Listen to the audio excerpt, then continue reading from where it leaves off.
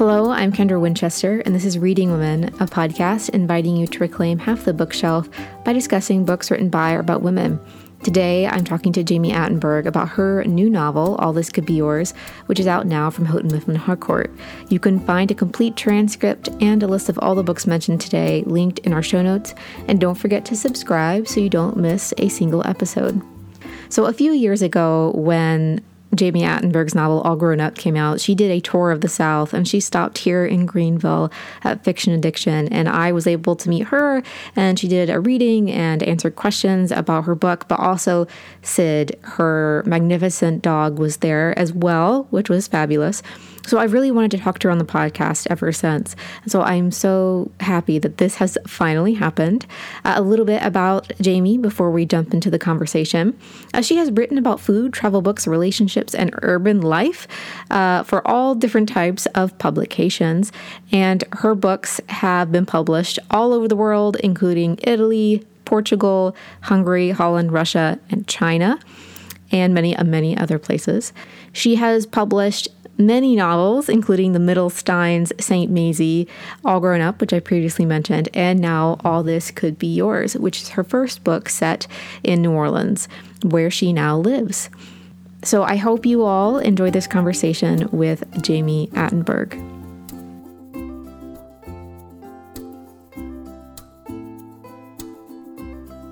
Well, Jami, I'm so excited to have you on the podcast.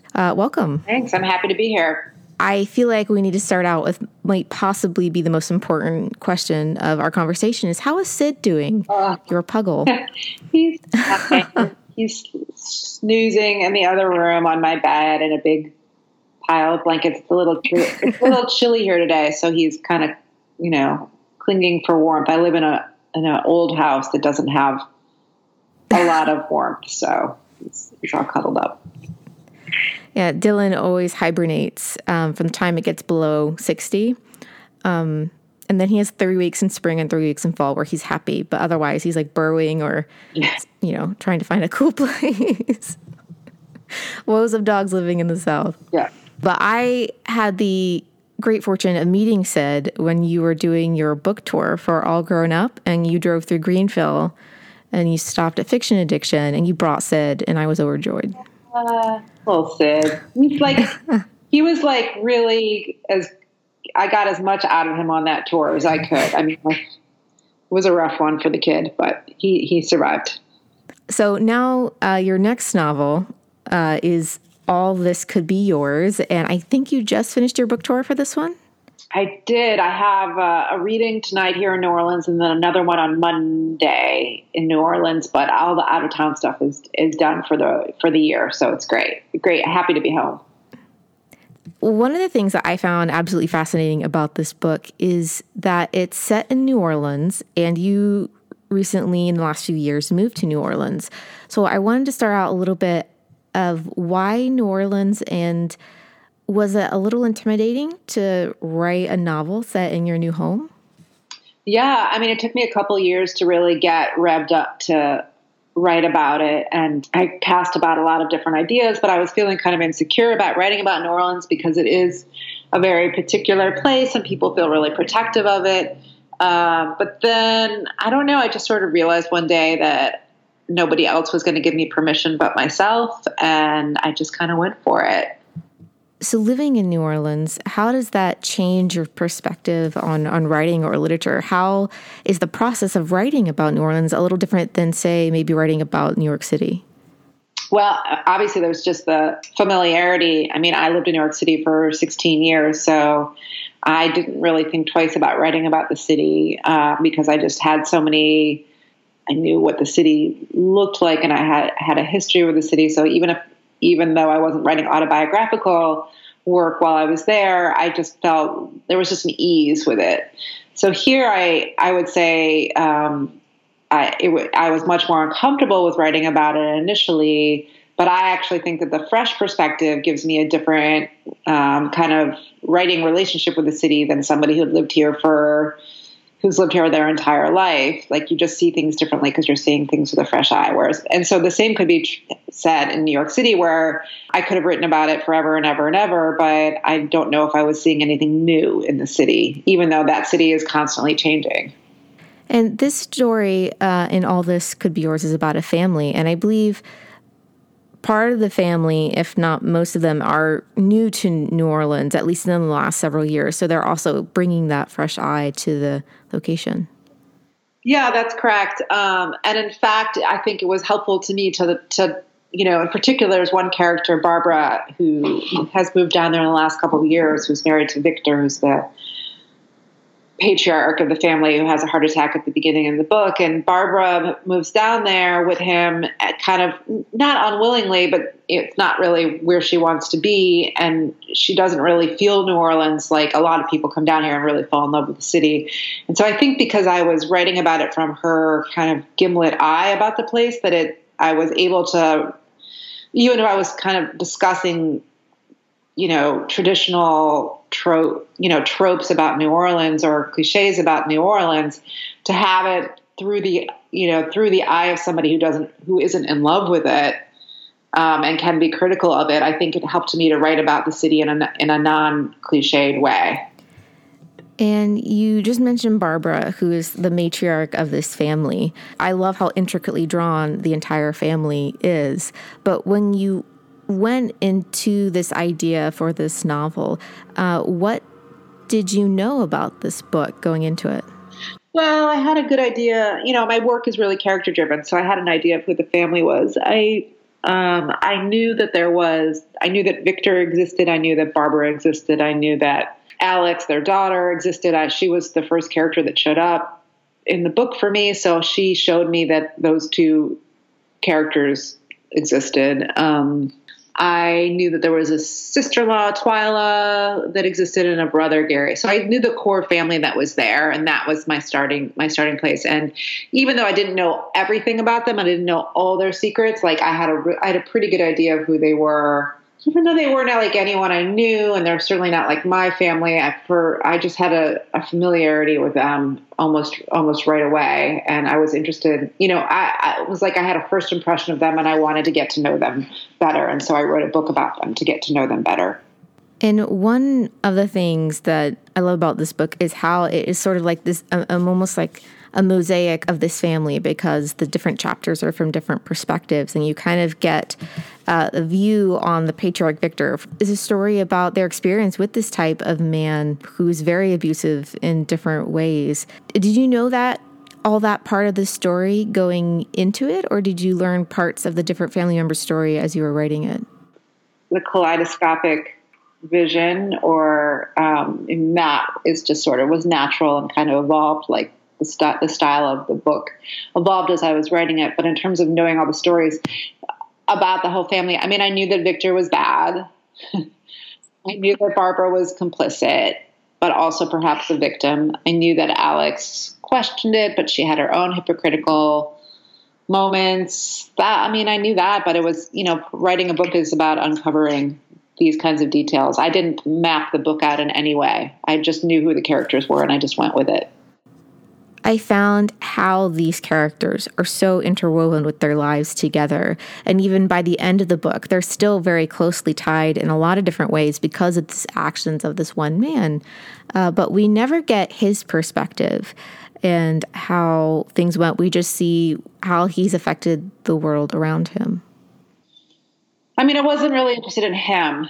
I was interested in him to a certain extent, but I wasn't interested in writing things from his perspective in any way, shape, or form, because I feel like we've really heard enough from these kinds of men in the world. I'm really over these kinds of men, but also I needed to show what kind of damage they do. So he was necessary to the story. But I was mostly just interested in the family members. So when you're structuring a book in this kind of mosaic type format, what was your process of deciding how the story would be told? Because there are also flashbacks, but we also have this, I guess, more present narrative where Victor had a heart attack, he's in the hospital, and the family's deciding what they're going to do about it, as it were. Let's see, process. I mean, it was very organic for me. I mean, basically what I knew was when I was structuring the book was that I was going to have most of the book happen over the course of a day, and then it would be broken into morning, noon, and night. I don't know. I think I've always wanted to write a book like that was like within a really specific time constraint, because I think it makes the stakes really urgent at the beginning of the book. So mostly the book is that way. So I knew that. And so because if you have something that's really urgently set in the present tense, then you have to make room for the past, right? So like not a lot happens in a way in the present tense of the book, and most of it seems to happen actually in the past tense of the book. That was just natural storytelling, flashing back on those kinds of things. Like it was just, the answers weren't going to be in the present tense. The answers were going to be in the past. And we'll be back with more from this episode of Reading Women after a word from our sponsor. The sponsor of this episode is our Patreon page. Last year, we started a campaign to increase our support so that we could provide transcripts for every episode of the podcast.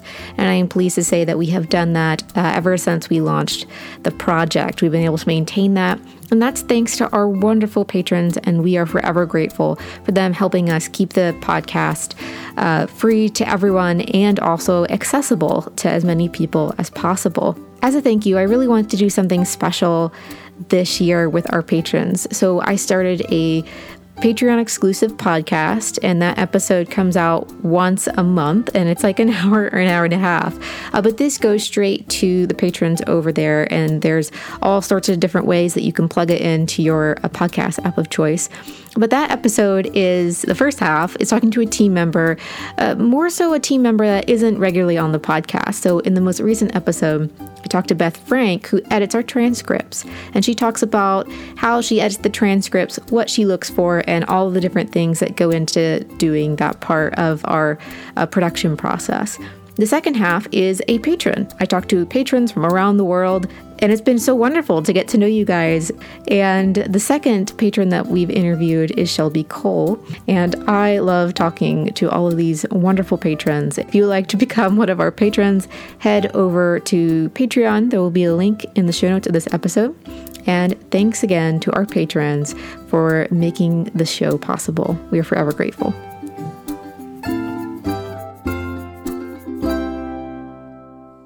One of the things I just keep thinking about is also other parts of the family who's married into it. So Twyla, she is possibly my favorite character in the whole book. She went to Hollywood to try to become a makeup artist and different things. But there's this moment where she's in the drugstore and piling up all these different types of makeup items. And that just stays with you, that kind of process of her mind, but also like I feel like we all know a Twyla or have been Twyla at some point in our lives. Yeah, it's funny who relates to Twyla. Some people do and some people don't relate to Twyla. She was very foreign to me in a lot of ways, although I definitely have spent time in an aisle at the CVS in my life. But in other ways, I'm very much not like her. But I have heard from lots of women that they really identify with her. I'm still waiting to hear from some men that they identify with her, although I know that that's coming because it just always does. I shouldn't be surprised anymore by who connects with what. I mean, I've had women tell me they identify with Victor already. So especially if you're in the South, I've had a lot of Southern women say, well, I'm not her, but I definitely knew like a lot of Twylas when I was growing up. Definitely. And I think that the fact she comes from a rural background and there's a class difference between she and, she's married into this family. And I feel like that sometimes comes through, and that's part of her struggle to fit into the family is trying to understand them, but there's such a difference. I'm trying to jump around spoilers, of course, per usual. I know, it's so tricky. I appreciate you not spoiling the book because I don't usually have books that have a lot that happen in them. Most books are really about small emotional movements, if anything. And so to have a book that sort of has like a juicier plot and it's just, I really wanted to make something that was, even though, so much of the action takes place in the past, I think that there are a few kind of gasp-worthy moments in this book. And I just want people to enjoy those moments. I really was trying this time to do it. I mean, ordinarily I just let the characters do whatever, but I was a little bit more active in trying to make, and actually, I mean, I just think that's the way the story was. Like, it just wanted to be that way. You mentioned that you look at different characters, and I always feel like when I read your books that even characters that may make poor decisions or et cetera, but there's always you kind of have some sort of sympathy for them or empathy towards them. But, Victor is just, I feel like, this flat out villainy kind of character. And I was recently listening to an interview with Ann Patchett about the Dutch House and how she's written this character, and she's very proud she can finally do some sort of villain or something because she does something very similar. Was that something that you were conscious of when you were writing Victor? I didn't really know. I tried my best to sort of approach him with a little bit of compassion, but honestly, I couldn't find anything for him. And I'm actually okay with him just being the bad guy and that's it. And we're done. It's okay. There are a lot of bad guys out there. And I think that our culture really just wants to turn these guys into some sort of a Tony Soprano or the guy in Succession or whatever, where you become very occupied with them and you want to, you almost forgive them in a certain way. And we sort of forget all the bad things that they do. And I just don't think we should be forgetting these bad things that they do. And I don't think that we need to be captivated by them anymore. I think that we can just say, this is a bad person. It's a bad person. And it's okay to not like them. And it's okay to not forgive them. So the front of the U.S. cover is a storage unit. And the title is All This Could Be Yours. And so I feel I didn't know anything about the book, but I saw the cover and the storage space, and I was like, oh, maybe this book has secret objects that are passed down in a family or different things like that. Did you always know that this was going to be the title, or was this something that came to you as you were, in the process of working on the book and different things? So the title, All This Could Be Yours, is actually a reference to Price is Right, game show Price is Right, and the very end of Price is Right, where they bring out all the shiny refrigerators and boats and cars and things like that for the showcase showdown. And then somebody says, all this could be yours if the price is right. And it's really a phrase that's stuck in my head since I was a child, because I remember watching that game show when I was a kid, when I was homesick from school and 8 years old, and staring wide-eyed at a television screen and being like, oh my gosh, look at that boat. What would I have done with a boat at the age of 8 years old, or a car? But there's something about the way that it's set up that it makes you want these objects. It's a very American television show. It's a show about capitalism. It's a show about shopping. It's a show about consumption. And that phrase, for better or for worse, and mostly in an ironic way, has been stuck in my head since I was a kid. And this book is so much about capitalism and shopping and consumption in its way, as an answer to one of the questions that is posed in the book, that title was there almost, I think, from the beginning for me. And in fact, it's a phrase that is no longer stuck in my head because now it's stuck on the book and it's out. I finally figured out what I wanted to do with this, with this sentence or this phrase that I've had in my head for 40 years. And that is to use it as a title of a book. And that's one of the things I think about a great title is there's so many different ways that it works with the story that you have created. And so one of the parts of this book that I really loved was how you also kind of zoom out a little bit, and there are some characters that have chapters from their perspective that aren't members of the family, but they're still kind of looking from the outside. And a lot of times I felt slowly we were pulling back from the matriarch and the patriarch to see on the outside. Did their voices come to you as a process? And where did these other characters come from? And why did you want to look at him from a farther back perspective as well, from outside the family? Well, I just, they just showed up, really. So I just had to listen to them. I don't really have much more of an answer than that, just that they I thought the book was going to be just some characters, the main family characters and maybe one other. And then as I was writing the book, almost immediately these smaller characters showed up and really had something to say. And, in the first draft, I just tend to listen to whatever wants to show up on the page and see if it's, worth keeping. And they were all worth keeping in their ways, So I began to just play with them and use them in different ways. And they were good for the book. Well, thank you so much for coming on. And I'm sure I could talk to you about these characters all day.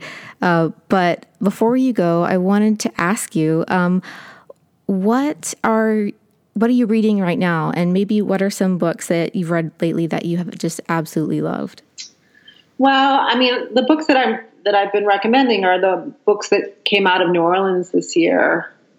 Margaret Wilkerson Sexton's book, The Revisioners, Sarah Broom's book, The Yellow House, Maurice Ruffin wrote a book called We Cast a Shadow. All of those books I've read and loved, and I blurbed all of them as well. And we're all, peers and working at the same time and telling different stories about New Orleans, but we're all in conversation at the same time. So I just really can recommend all of them. If you are, if somebody is listening is interested in reading all different kinds of things about New Orleans. Yeah, I just finished The Revisioners yesterday and was just spellbound like the entire time. That's a really great book. Yeah, she does such a great job. And what are you working on now? Is there anything in particular that you wanted to tackle next? I am going to be working on a nap as soon as I get off the Skype with you, because I have been touring for 2 months and I just need a little time off. So I have an event tonight, and then I might have my event on Monday, and then 3 weeks or something like that before I have to think about anything again. I'm really looking forward to not thinking about anything for a while. That definitely sounds like the perfect holiday break. Yes. All right. Well, thank you so much for coming on the show. I always love your books and their characters, which fascinate me to no end. And thank you for writing them. Thank you so much, Kendra. Happy holidays. I'd like to thank Jami Attenberg for talking to me about her novel, All This Could Be Yours, which is out now from HMH. You can find Jami on her website, jamiattenberg.com, or on social media at Jami Attenberg. And of course, all of her information will be linked in the show notes.